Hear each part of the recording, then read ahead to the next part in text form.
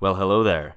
Welcome back to Alpha Bunga Bunga, the global politics podcast at the end of history. What comes next? Post political in cinema, so I do lots of Zizek stuff in film. That's cool. We love Zizek. Do we? Yeah, it's official now. We're the only people left who still like Zizek. That's the other tag, the other strap line of the podcast, which we don't use so much. Weakling. Everybody else is a weakling. True. Hello, and welcome to Alpha Bunga Bunga, your global politics podcast. Today we're talking about next month's Oscars and the politics of film more widely. Alongside our irregular regulars, Phil and Alex. Hello. Hey. Sorry, I should have said say hi, but you've managed to do that. We're welcoming special guest Maren Thom. Hi. Did I pronounce your surname correctly? Yeah, that's fine. Okay. So basically, no. How do you pronounce? Fucking hell! How do you pronounce your surname? How do you pronounce your name? Maren Thom. Maren Thom. No, don't. This is it's fine. Maren, it's fine. This is meant to be the global politics podcast, and we need to make an effort to pronounce names correctly. So I think, George, that you should actually make a proper effort to pronounce our German guest's name correctly. You managed to pronounce Alex's name correctly, so you should be able to pronounce Maren's name correctly as well. That's true. Okay, I'll do that. So to get started, Maren, what was the worst film you saw this year and why? Oh, the worst film. That's always a good question. What do you mean? So what do you mean by worst? I mean, if you go by the Razzies, films like Baywatch or The Emoji Movie were the worst films. And I mean, they're not Citizen Kane, but I really enjoyed Baywatch. I thought it was funny. I like The Rock. He can do no wrong. What I don't like is pretentious films. So the worst film I saw was, I think, Mother, the Aronofsky one. Yeah. Yes. So that was just basic gibberish in the Aronofsky style. But on the other hand, maybe he wanted to say something greater and you just can't, he's just a pretentious twat. But that was the worst film I saw over the year. But then I saw The Shape of Water and I thought that was the worst film I've seen in a long time. Not really? Just the year. Yes, it's dreadful. This is very curious because I'm a big fan of Del Toro, and I was curious to hear why you think it's so bad. I know. I thought I liked Del Toro. I like Pan's Labyrinth and Mother and all these films. So I thought, oh, what can go wrong? And boy, does it go wrong. It's when I said I don't like pretentious films, this is a very pretentious film, and it's not pretentious in a good way. It's like, I don't know. Has anyone of you seen it? No, I haven't seen. Maybe you can say what in what way it's pretentious. What does it aim to do? It comes out on the most pretentious day of film release for a film like that, the 14th of February. So really targeting a specific market. Yes, and it is basically it's so full of bad metaphors. It makes Guy Ritchie look really good. It's really turgidly unmalicious, so subtle it ain't. And so it's A Shape of Water, and it's also bad because it's like this American liberal fantasy, and it's like a man trying to make a feminist film, and it's just very embarrassing top to bottom. So it's The Shape of Water, and the biggest the biggest metaphor is, of course, the water itself. Everything in this film looks wet. Everything's damp and penetrated by water. Even when you're outside and the sun's shining, the floor is wet and the air feels really damp. So it's got this damp and wet atmosphere. That sounds disgusting. But yeah, it's like, as I say, it's like an American liberal wet dream. It's literally wet. And so we're setting out our stall at the beginning there. The Shape of Water, which got 13 Oscar nominations, is not the film of the year. It's the worst film of the year. Absolutely. But we can get to why it is very popular very quickly. Because it is this kind of, the water is this heavy metaphor for a different world. So and it constantly penetrates this water, penetrates the world of this 1950s American super patriarchy. capitalist, it's post-war America, and it's constantly, the water is seeping in. It's the kind of other world. And all the white men in this film are nasty, power-hungry, sadistic, misogynist. It's so cartoonish. So the main antagonist, that is Michael Shannon, he captures this Brazilian sea monster and brings it into this government laboratory, only to be happy to kill it for the glory of America. So he's really this cartoonish, toxic male who regularly assaults and molests women, makes racist remarks off the cuff, and he's really bad and selfish. He's bad in bed. I thought maybe he could redeem himself there, but he doesn't. Thwarted by the system when he buys himself this kind of symbolic penis Cadillac car. And all the good characters are black, gay, and female, and Brazilian, presumably as well.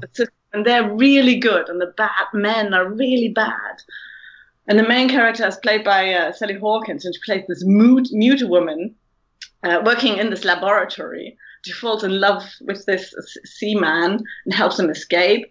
And water is her element, so we see her constantly doing stuff with water. She masturbates every morning in the water, and she makes her food with the water. So she's like this, and her muteness, this kind of,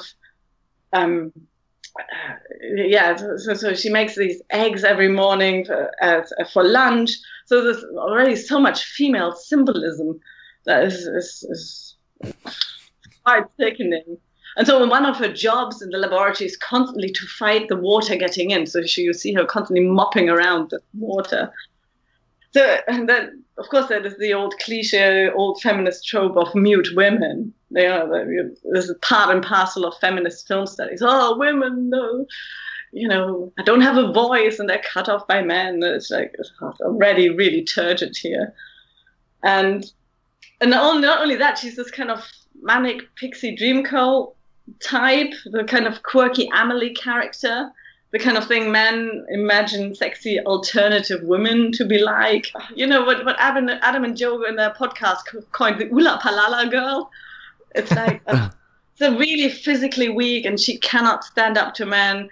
She's not anybody's equal. So her only escape is this parallel water world, and then she finds love in the sea creature. So just for listeners there, a shout out to the Adam and Joe podcast, which is one of the best podcasts of all time, except for us, obviously. But actually, the way that you're describing this, it makes me think that this brings into view some of the potential problems that we might have with the Oscars. And I think probably the first question here is, given that this film got 13 nominations, it's the picture film of this season of this year's Oscars.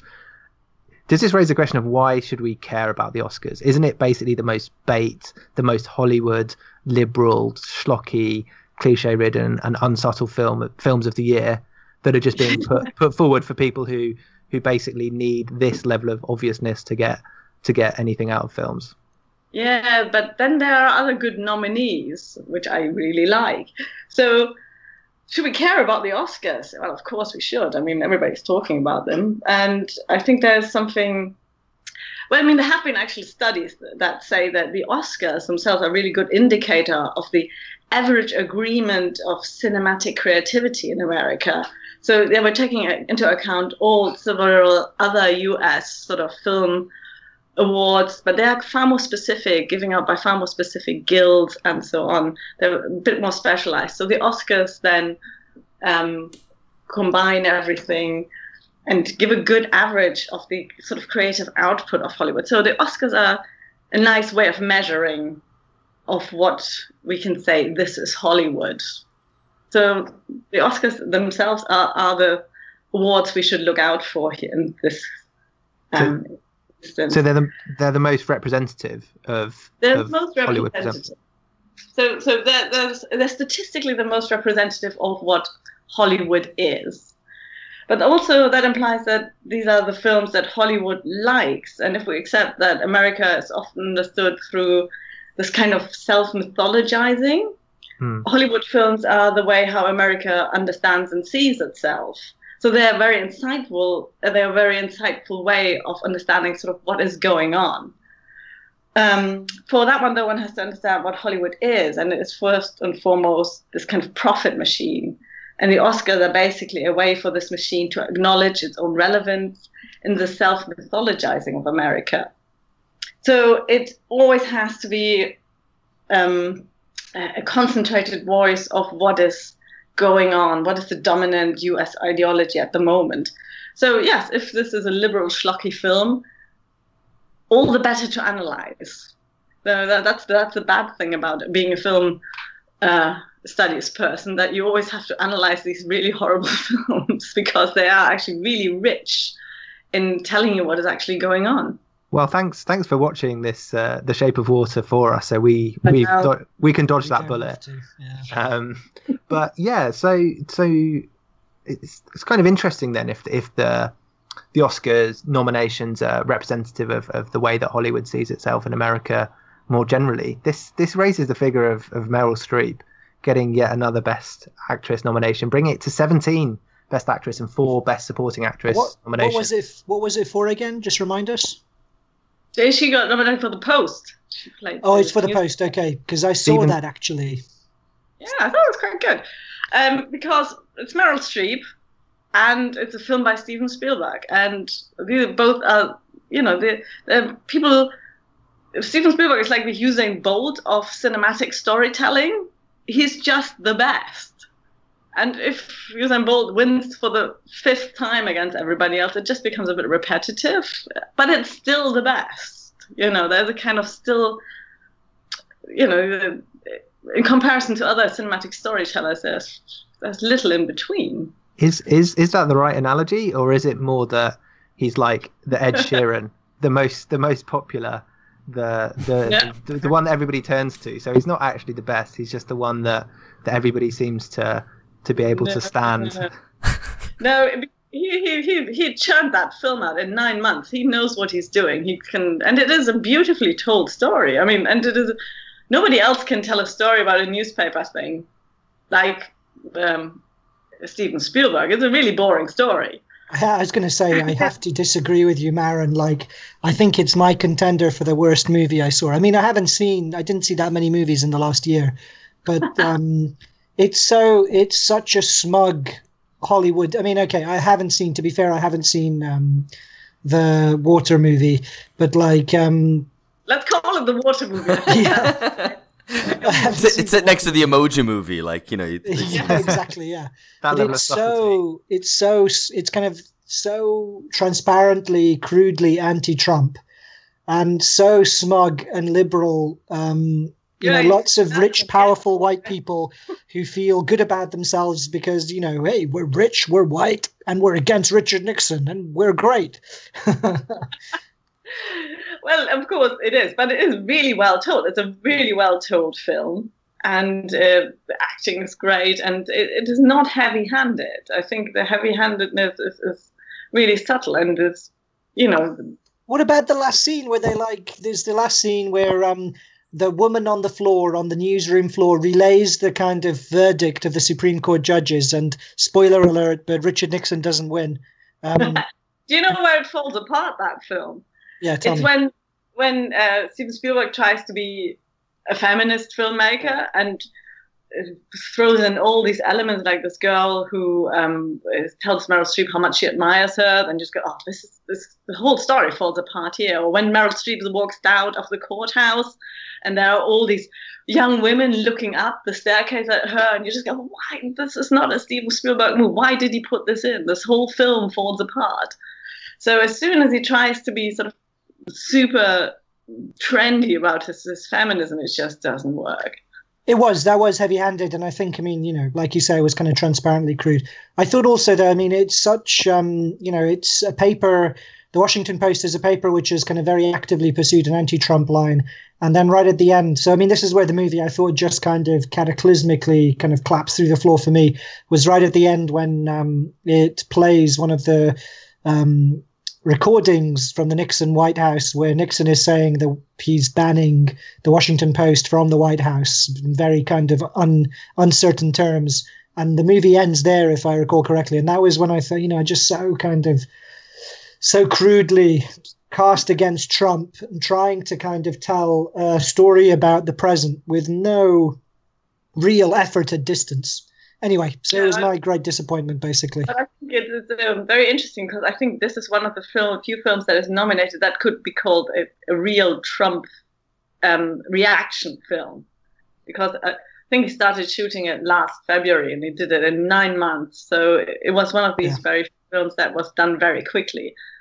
So if you wanted to have a film that is really a reaction to Trump, then The Post would be the one. So yeah, this is one of the I think really interesting questions here. So Peter Bradshaw in the Guardian article in 23rd of January, look it up, listeners, if you're interested, described this nomination list that we've been talking about as a cautious comfort food list in Trumpian times. So we're living in a time when Hillary Clinton can make a cringeworthy cameo at the Grammys, reading from Fire and Fury. So the question is, have we reached this kind of Trumpian age of Hollywood cinema already? Has the American liberal elite suffered so deeply from Trump that you can already see it in the films? You mentioned there that Spielberg shot that was particularly giving things away. Do you think we can say that we're in a Trumpian and maybe an age of Trumpian reaction or reaction to Trump in Hollywood? Yeah, I think there's some things to consider. First of all, The Post is an exception. Most films are actually made and considered long time before, so several years before, and they were probably starting production when Trump was elected. Jordan Peele's Get Out, I think he made it or thought about it during the first Obama administration, where everybody just thought, no more racism. And so, but that this film has now, the reading that it has is quite interesting. So what Trumpian probably means is that we read films through the lens that we are, through the moment of time that we're in, and that is living with Trump as president. And of course, this moment helped the kind of films to be selected for the Oscars that have been selected. So yes, we can say they are Trumpian in this respect, but what do they have in common, these films? Why have they been selected as these films of this moment in time? So the films themselves might not be designed to be Trumpian, but they're read as can only read the films through this very moment in time. Presumably there's not going to be a pro-Trump move by Hollywood next year. That would be interesting. What would be a pro-Trump movie? Well, I mean, what was this is TV, but this was discussed back in, I think back at the time of the election, looking at what was the most watched, I think it was a Republican voters TV show, which was Duck Dynasty. Whereas the most liberal one or the most Democrat voting one was I think Orange is the New Black or something like that. So I guess it would be a film like like Duck Dynasty. Has anybody actually watched that? Is it about ducks?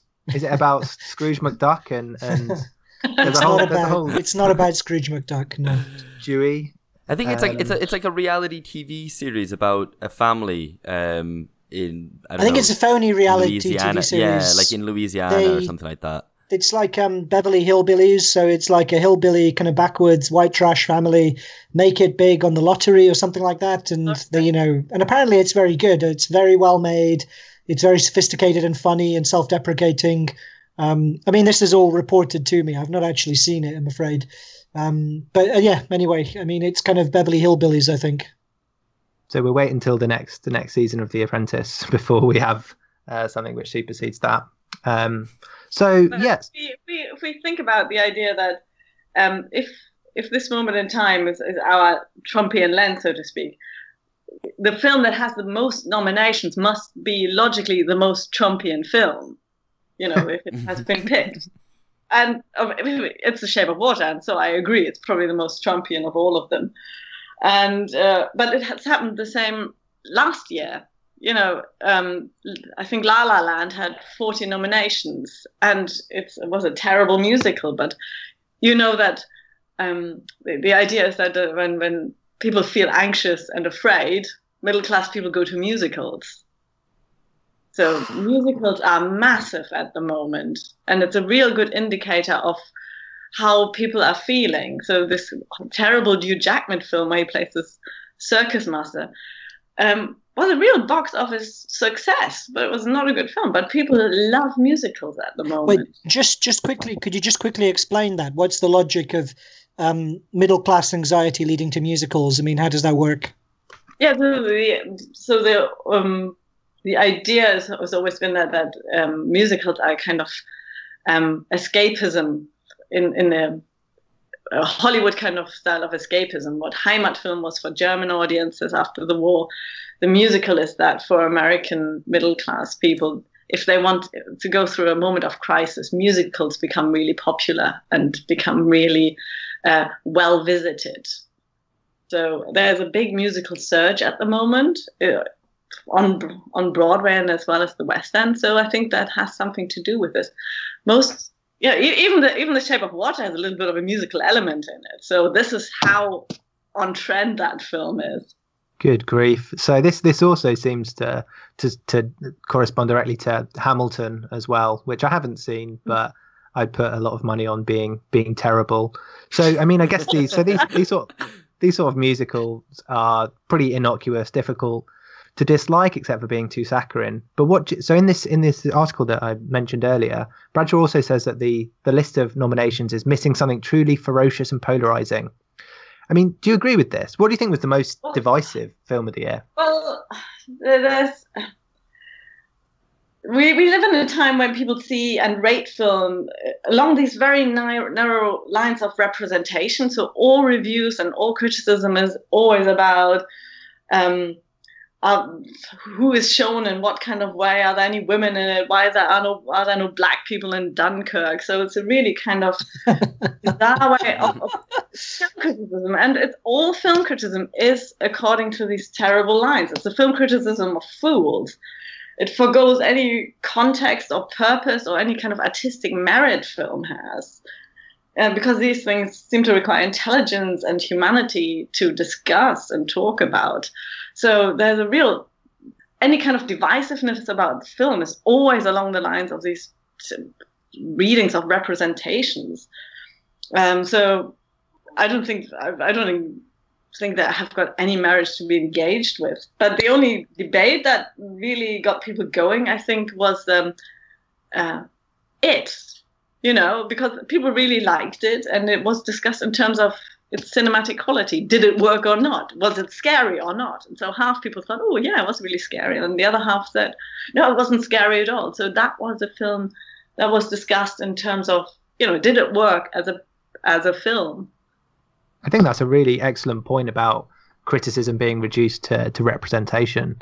Or an analysis of who's represented and who's not. Did anybody criticize it for its misrepresentation of clowns? I'm sure.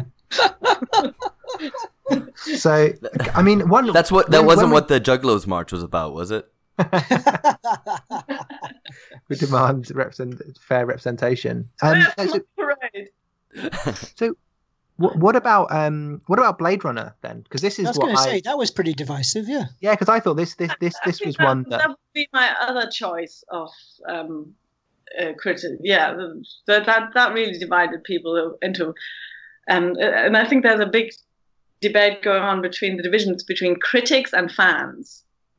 The same with Star Wars. So the kind of new Star Wars and Blade Runner, but there was very much a division between the critics who really liked it and sort of the fans who didn't, and Star Wars as well. So, and I think this was highlighted by this Netflix film with Will Smith. He played this kind of cop that works together with an orc, and it was a Netflix film. It was awful. It was really bad.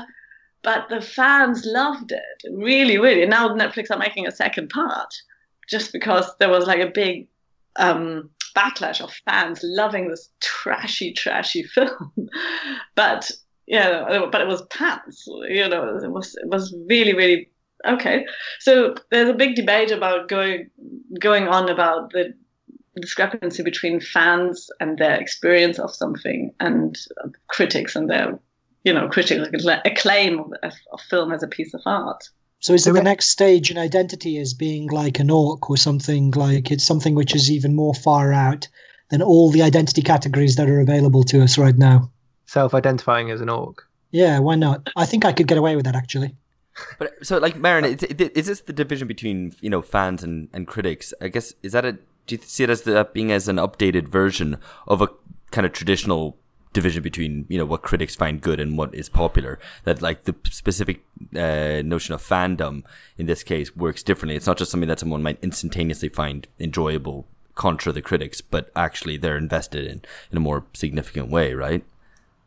I think they are invested in different things. So the fandom is usually along the lines of quite, well, let's say, woke millennial interests. Yeah, so they love it because they like the representation of the orcs in this kind of in this Netflix program, for example, or they like.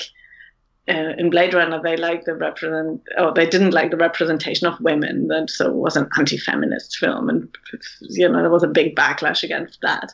Whereas the critics say, oh, maybe the film's more subtle, has got more merit than that. Maybe it works on a different level. Maybe it asks more interesting questions. So there's always been probably discrepancy between hardcore fans and critics because they get something different out of this.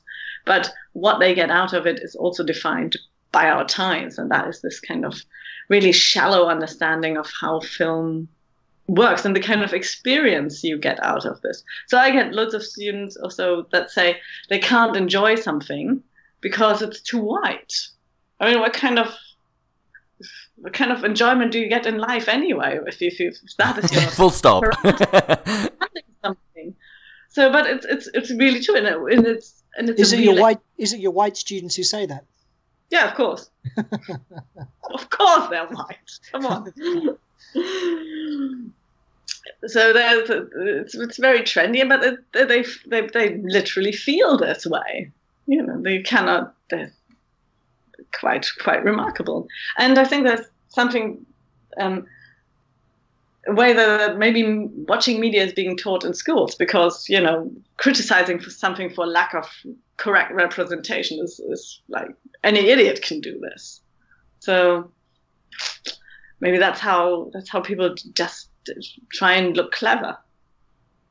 So I mean that's obviously our game, trying to look clever. So impress me. Yeah, anybody who's studying film as well. So.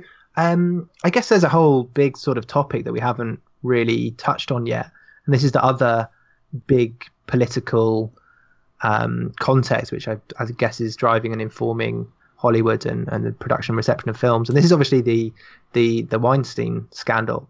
So, what do you think? Do you think this has had an effect on, I guess, approximately on the Oscar nominations? Or just, I guess, the reception of film more generally? Or do you think it will be a bit more delayed? Well, obviously, it already had a big effect. It already eliminated people who in any way are a suspect of misconduct. So Spacey has been completely erased from the entertainment history. But in terms of Oscar nominations, the James Franco film, The Disaster Artist, was, very smoothly replaced with The Phantom Thread, it looks like.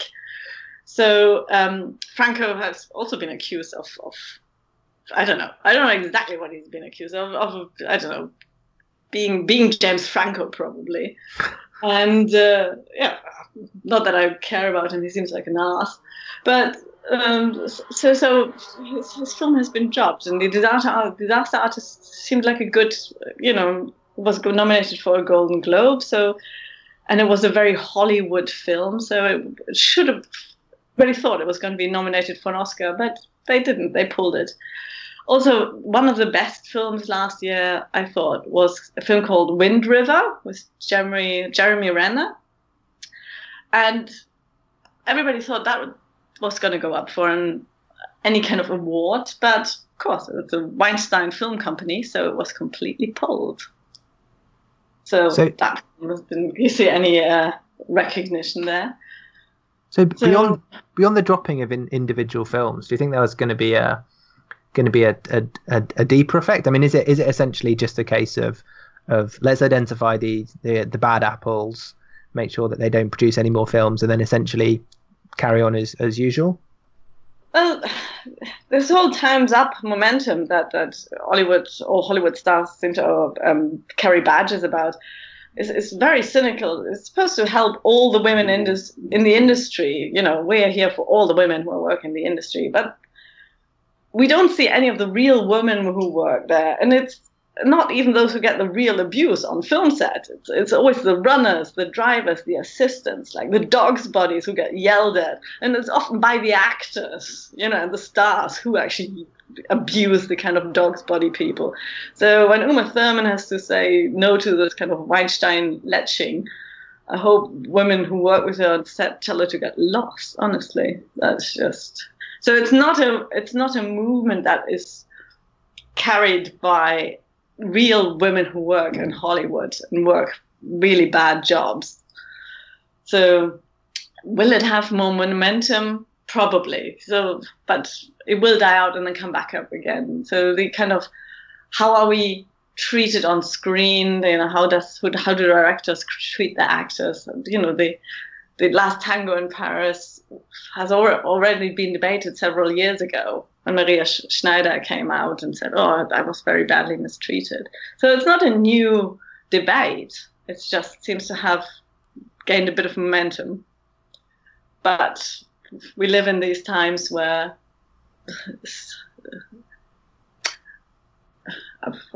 there's kind of weird, prudish times in which stars seem to make their own see themselves as this kind of victim of directorial, the directorial gaze, so to speak. And I think that already started sort of in the early noughties when America came up with what I call American sex on television, when, you know, in sex scenes, women just constantly leave their bra on in American films. And you just go, what the fuck is this about? You know, who came up with this? But it's in their contract that they don't want to be shown in this kind of titillating way. So they just show sex scene with women with their bra on. And I just go, oh, it's just so American. So is that what Americans do now? So have you noticed? So in most sort of films in America, if they do a sex scene, then women always have their bra on, but no pants. It's just the weirdest thing. Yeah, I've seen you refer to this before as American sex. Like that's what it's. Is that your coinage? That's my coinage. It has upset me for a while. People might just think that's, you know, that they're going to particularize that because, of course, Americans love to portray everything that is American culture as somehow a global norm, from which, you know, Germans deviate from because they're strange, you know.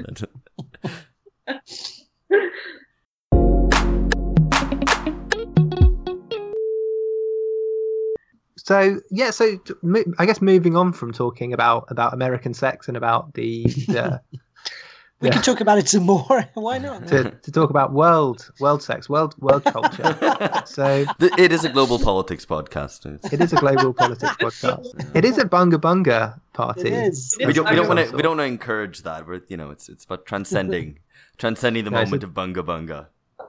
If Americans seem to appropriate all the cultures, why don't they just appropriate other people's sexual cultures as well? Honestly. So, to repeat perhaps that segue then. So, one of the things that we've been trying to do, I guess, with this podcast a little bit is identify some of these characteristics of the current cultural and political moment, and also, I guess, some of the ways in which politics seems a bit re-energized in the past 18 or so months, and so your research is partly on some of the aspects of the post politics in film.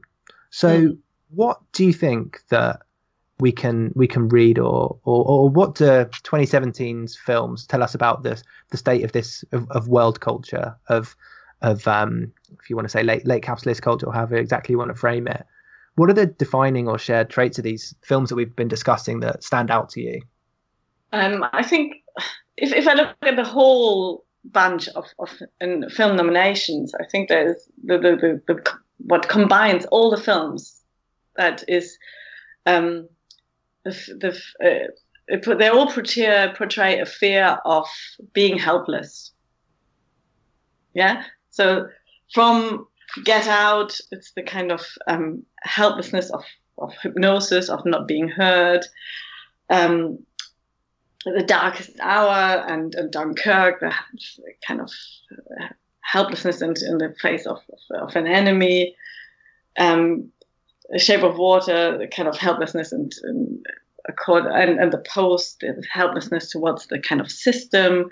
3 Billboards Outside Ebbing, Missouri, which I think is a wonderful film. And here the kind of helplessness is extremely human. These characters who feel very helpless, but it shows them dealing with this kind of helplessness in very, very human ways. And I thought it was really great. So the feeling of helplessness is what combines all these films in one way or another, in my opinion.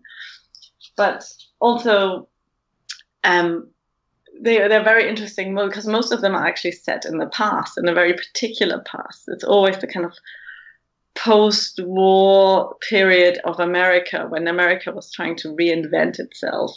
And many of them look back, so films like Mudbound or Shape of Water, they look back at the past as this kind of cartoonish past where everything was kind of cartoonishly bad.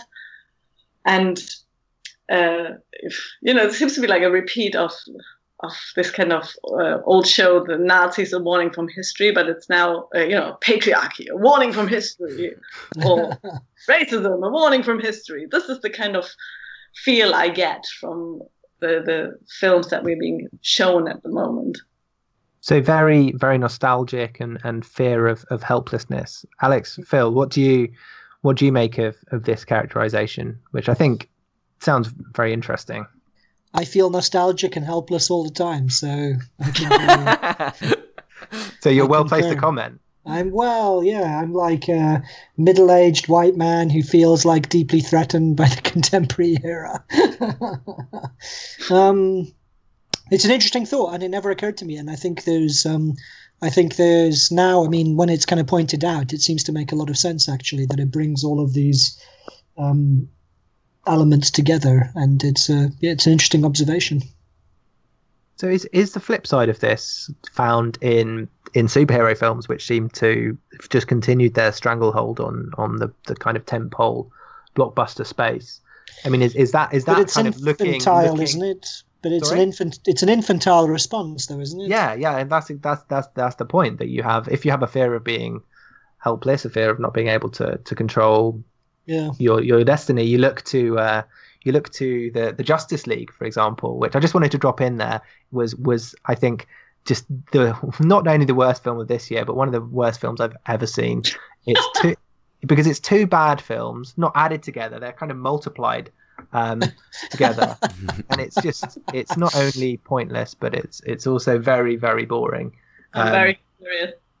So so Maren, what do you do you think this is related to this yearning for, or are we just like reading too much into it and saying, we're all scared of being helpless, so it's a bit infantilizing? This thing has been going on for a long time, so it started even before Obama. So America seeking refuge in superheroes seems to be like a really banal answer, and that's the only answer America seems to have to offer. But I'm holding out for really interesting films. I think that at least we're out of the kind of apocalypse age, where every film, every 3 months there's a film where the world's gonna end. That seems to be over. Sort of zombie seems to be over, but it is a kind of it's a reinvention of the past that people are obsessed with at the moment, and that seems to be quite interesting. So the end of the world. Forward look. There's nothing that's forward looking. That's interesting about the kind of collapse and catastrophe fascination, which I think this was something, that idea gained broader prominence with Adam Curtis's hypernormalization, where he points out with this great montage that he does that all these films envisaging the end of the world or some massive catastrophe, some attack by aliens or whoever, actually kind of came about in the kind of even before 9/11, right? There's this whole montage, and he kind of, and so I think we kind of tend to associate that fascination with collapse or catastrophe with something that has happened after 9/11, and certainly after the global financial crisis. But no, it was a cultural kind of trope which very much predated it.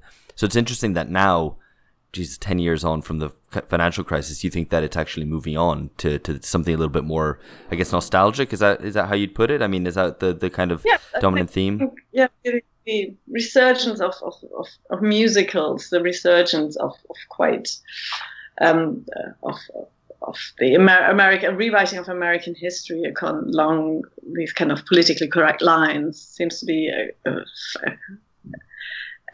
something that people are really buying into. So films that are done politically correct, and you cannot deviate from this line.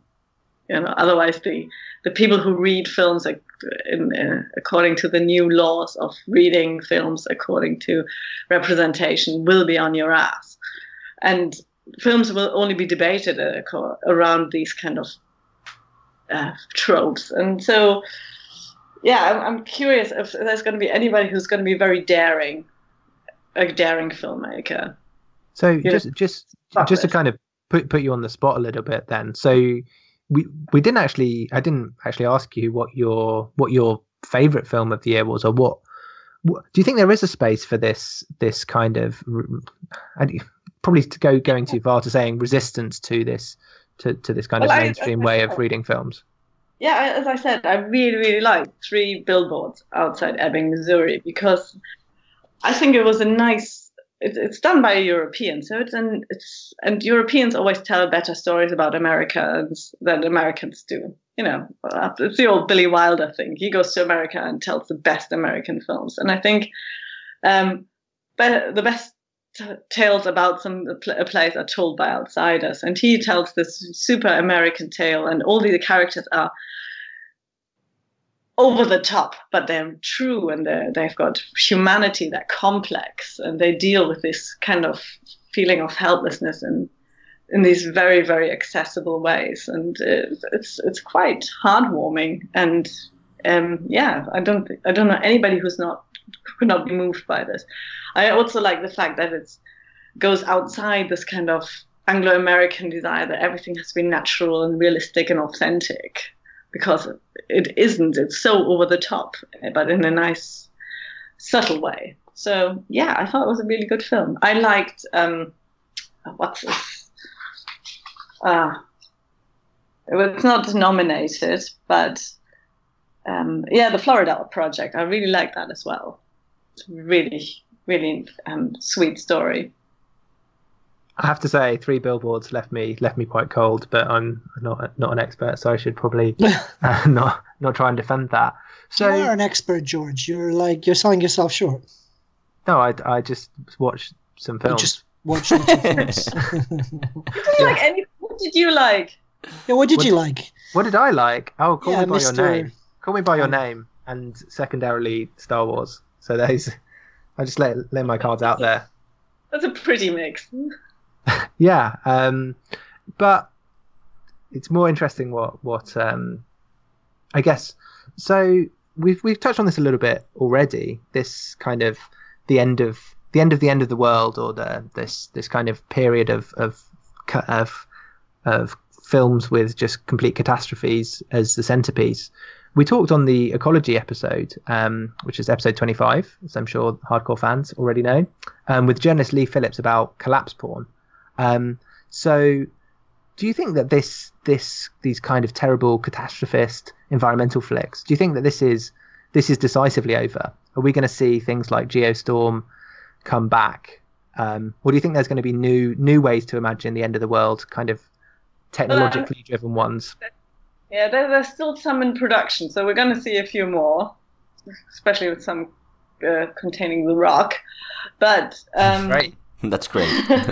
We can get behind that, though.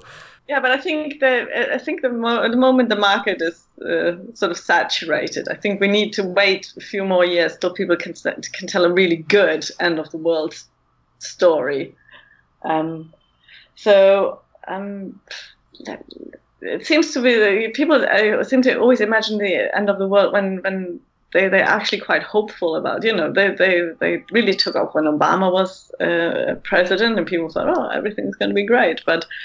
What took off were apocalypse films and apocalypse zombie films and so on. So, at least maybe with Trump, the positive effect is that people actually try and think outside this kind of doom and gloom, but try and think of how to sort of imagine themselves out of this. I mean, is it always the case though that the film has to finish with the world being saved? Because I'm kind of thinking that the extreme reaction to Trump would be one of these end of the world films where nobody is saved. There's kind of Melancholia, Lars von Trier's Melancholia. So yeah, good point. It's already happened. Yeah, that was a long time before Trump. It's true, it was. We should ask Lars what he's up to at the moment. Maybe it's yeah. Get him on maybe there. he's making a musical. Making a musical. Yeah. I've never understood musicals. I'll be brutally honest. It's just bad. Like it's bad music and bad films. I don't understand the psyche of somebody who's liked these for a long time. It's like cheerfulness. It's dancing, moving to the rhythm. You got to get with the flow, George. Like you're too stiff and uptight. But music already exists. Yeah, music already exists. What do you mean exists. music already exists? No, music People already don't- exists. Like you have, like dancing and all that. Enjoying music, like that already exists as an art form. You don't need musicals as well. We don't need lots of things, but like we want them. People don't dance in the cinema to musicals, do they? Yeah. Maren, what were you going to say? You had that. Were you going to admit to dancing in the seats at La La Land? I'm not going to admit to anything.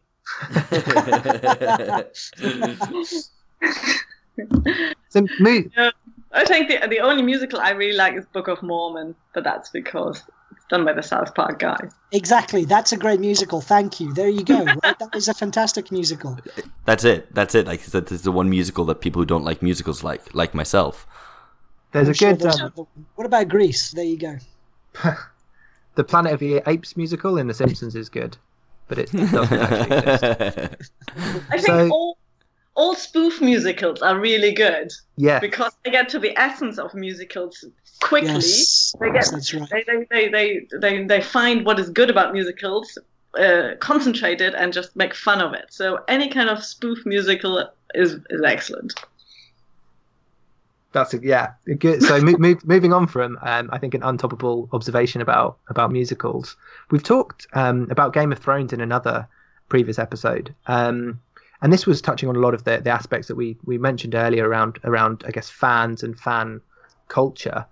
So here's a big question. You don't have to give a short or complete answer, but what do you think is the role of film in culture more widely now that we've got these high budget, high quality TV shows that we can stream or download illegally and watch at home that really have some of the characteristics that we might only previously have been able to access through film? Yeah, it's really interesting because, the Mudbound film is on Netflix. It's nominated for Best Cinematography in the Oscars. And, a film that's nominated for Best Cinematography, and you can only watch it on Netflix, which people watch on their iPads. And that is really, I find extremely interesting. There's the kind of thing, I think Marx was right, and when he says that when, quantity affects quality, or as I call it, size matters, right? So there is a kind of difference to see something 10 by 20 meters big, and then watching it on your iPad, and you probably do something else while you're watching something on the small screen.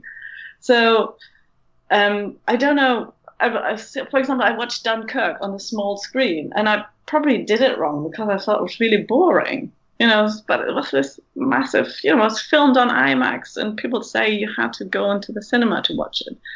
So I don't know where this will lead. Well, can something like a cinematic film be shown on Netflix? And obviously it can. It got a nomination for Best Cinematography, and that is a really interesting nomination as well. The cinematography is great. Is it cinematic? I will never know. I'm really sad about this. So there, I think that's a debate or something that needs to be. I don't know, either it plays itself out or it's going to have to be had. So if that's one side of it, then the other side is, I guess, a kind of a more direct question is, should we give as much critical attention to films now that we have things like Game of Thrones, really, like these kind of multi-part, very widely watched, high culture ? TV, filmic experiences. Yeah. So, but are they filmic experiences? So that's always my question. Do you watch these things differently than you do things at the cinema? And so maybe there is something to the kind of format of cinema that lends itself to a kind of well-rounded story. It has a beginning, a middle, and an end. TV series never end. There's no resolution there. There's no. And if you, maybe you can say that about cinema films, that they then put a spin-off on something, but it's still a kind of self-contained unit, which film series don't seem to be anymore. So who knows? But I don't know. It's an interesting point. I mean, whatever you would say about Breaking Bad, and I'm thinking perhaps it's very overrated. At least it did have an end. But on the other hand, Star Wars is still going. We had the Han Solo trailer just out, and it seems like they could. Why stop at 9? Why not go 12, 15 episodes? It's sort of merging, amalgamating. It becomes one and the same. Who knows? That would be quite interesting. So, Alex, to put you on the spot a little bit as well, because I think you're more skeptical of films sometimes than I am. No, I'm just grossly underqualified to even speak on this topic, because I don't watch very many films at all, and it's actually like a real effort for me. I think lots of people experience this, but real effort to sit down and watch a film, especially at home. I don't even have a TV at home, so that kind of impedes my viewing experience as well. Just I've been watching on a laptop, but even making myself go to the cinema. I consume a hell of a lot of TV series. Good ones, I think. I don't have very much patience for things which are like, this is going to sound snobbish, but just merely entertaining. I get very bored quite easily. And so I don't know. I don't know if that's representative of other people. I think, having had conversations about this, I think it is.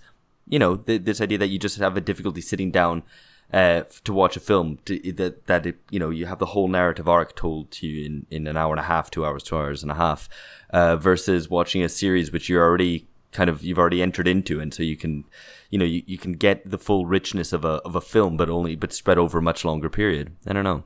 So it's not the classic millennial kind of gripe or thing attributed that your attention span is too short. It's in fact that the films are too short, that you want something longer. You actually want a story told. Well, I mean, the idea of sitting down for 2 hours to watch a film, I really struggle with that. But to sit down and like binge watch something for 4 hours, I'll like easily do maybe this evening. Is TV feminine and movies are masculine? Is that it? I think we've just proven you are wrong. So Phil, what do you mean by that? I don't know. Please don't ask him to elaborate. It sounded like, it's kind of more emotionally involved. It's more drawn out. It's like somebody talking to you for hours about their feelings. That's TV. Whereas like a movie is like, compact, to the point, like, here's the story. Here you go. Here's your thing. It's straightforward, honest, gets the job done, move on, next thing. And it's going to finish after not too long. So exactly. It's like a night out with your buddy, and not like having to listen to somebody talk about their feelings or what they dreamt about last night for hours on end. So, Maren, as an expert, I mean, obviously, if you do use this theory in your next published book or article, you have to cite Phil. I guess the question here is more is there any anxiety in, I guess, amongst film scholars that, as something along the lines of what Alex said, that maybe we're expecting that a story is now told over 10 hours, 15, or think about The Wire, 50 hours. So there's a bit of a more difficult challenge facing filmmakers who want to do a classic hour and a half or 2 hour film, that they have to somehow develop characters pretty quickly and get you hooked in, which is tricky. I think they're two different beasts, and I think there's a kind of, the filmmakers have always faced adversary in terms of what is cinema. So with the advent of digital filming, for example, is that still cinema? It's not filmed, it's just something done with pixels. It's not photography. Is that still cinema? Who knows? So the idea of what is still cinema seems to be always in flux. So I don't think anybody's really scared. It's just really interesting in these terms. But who watches what? I don't know. It's usually people who've got lots of time watch a lot of television. Alex, the freelancer, has time to wait before replying to that. Yeah. But I mean, the idea of cinema, I mean, it's a quite expensive hobby. If I go to the cinema, first of all, I want to see a good film, and I want to see my money's worth. I want to see those at £15 on the screen. And if I see something, something boring handheld, it has to be extremely good to earn that money from me. So, but on the television, you can see really expensive stuff, for almost free, so to speak. So there's a kind of idea of consumption there that is kind of different. If you then go to the cinema and pay a tenner, you will concentrate. Yeah. So and you will invest in it. You don't have that obligation when you watch something on Netflix or Amazon. You can allow yourself to sort of dip in and dip out. It's also what you said is true about people kind of consuming social media and doing other things at the same time as they're watching one of these kind of TV shows. You could also say it's kind of more, I think you can also say cinema is more social, at least in the sense that you're likely to go with somebody. And also you have to conform to certain kinds of social rules rather than just, slumming it at home, wearing whatever you want, eating ice cream like a slob, watching some crap and whatever. It's still an event. You invest in it. You invest yourself, you invest your time and energy. If I watch 4 hours of Netflix, which I do, I also invest, but it's a different kind of investment. I double screen, I've got my phone, I look stuff up, I pause, I make pasta in between. So the shows are designed for this. You create television shows that you can pause and you can dip in and out, and it doesn't matter if you break for have a half an hour break in between or so. Cinematic films are not designed this way. You cannot really have a break in between. You have to, suspend your disbelief for these 1.5 hours, and it's exhausting. Yeah, you come out of the cinema and you feel a bit beaten up, but that's a good thing. So I think that's a great point to wrap it up. So hopefully, listener, if you've reached the end of this podcast, you won't feel too exhausted, too beaten up. And also, of course, podcast is free. Wait. Maren said it's a good thing if you feel beaten up. Oh, yeah. Hopefully you will feel beaten up then. Yeah, we just beat the shit out of you and you're grateful for it. Send somebody around with a baseball bat. If you don't subscribe, which you can do on Podbean or wherever you get your podcasts. All right, that's it for this week. We're back on the 21st of February with Ashley Frawley talking about therapeutic politics. Tell your friends and please subscribe or Maren will beat you. Catch you later. Bye-bye.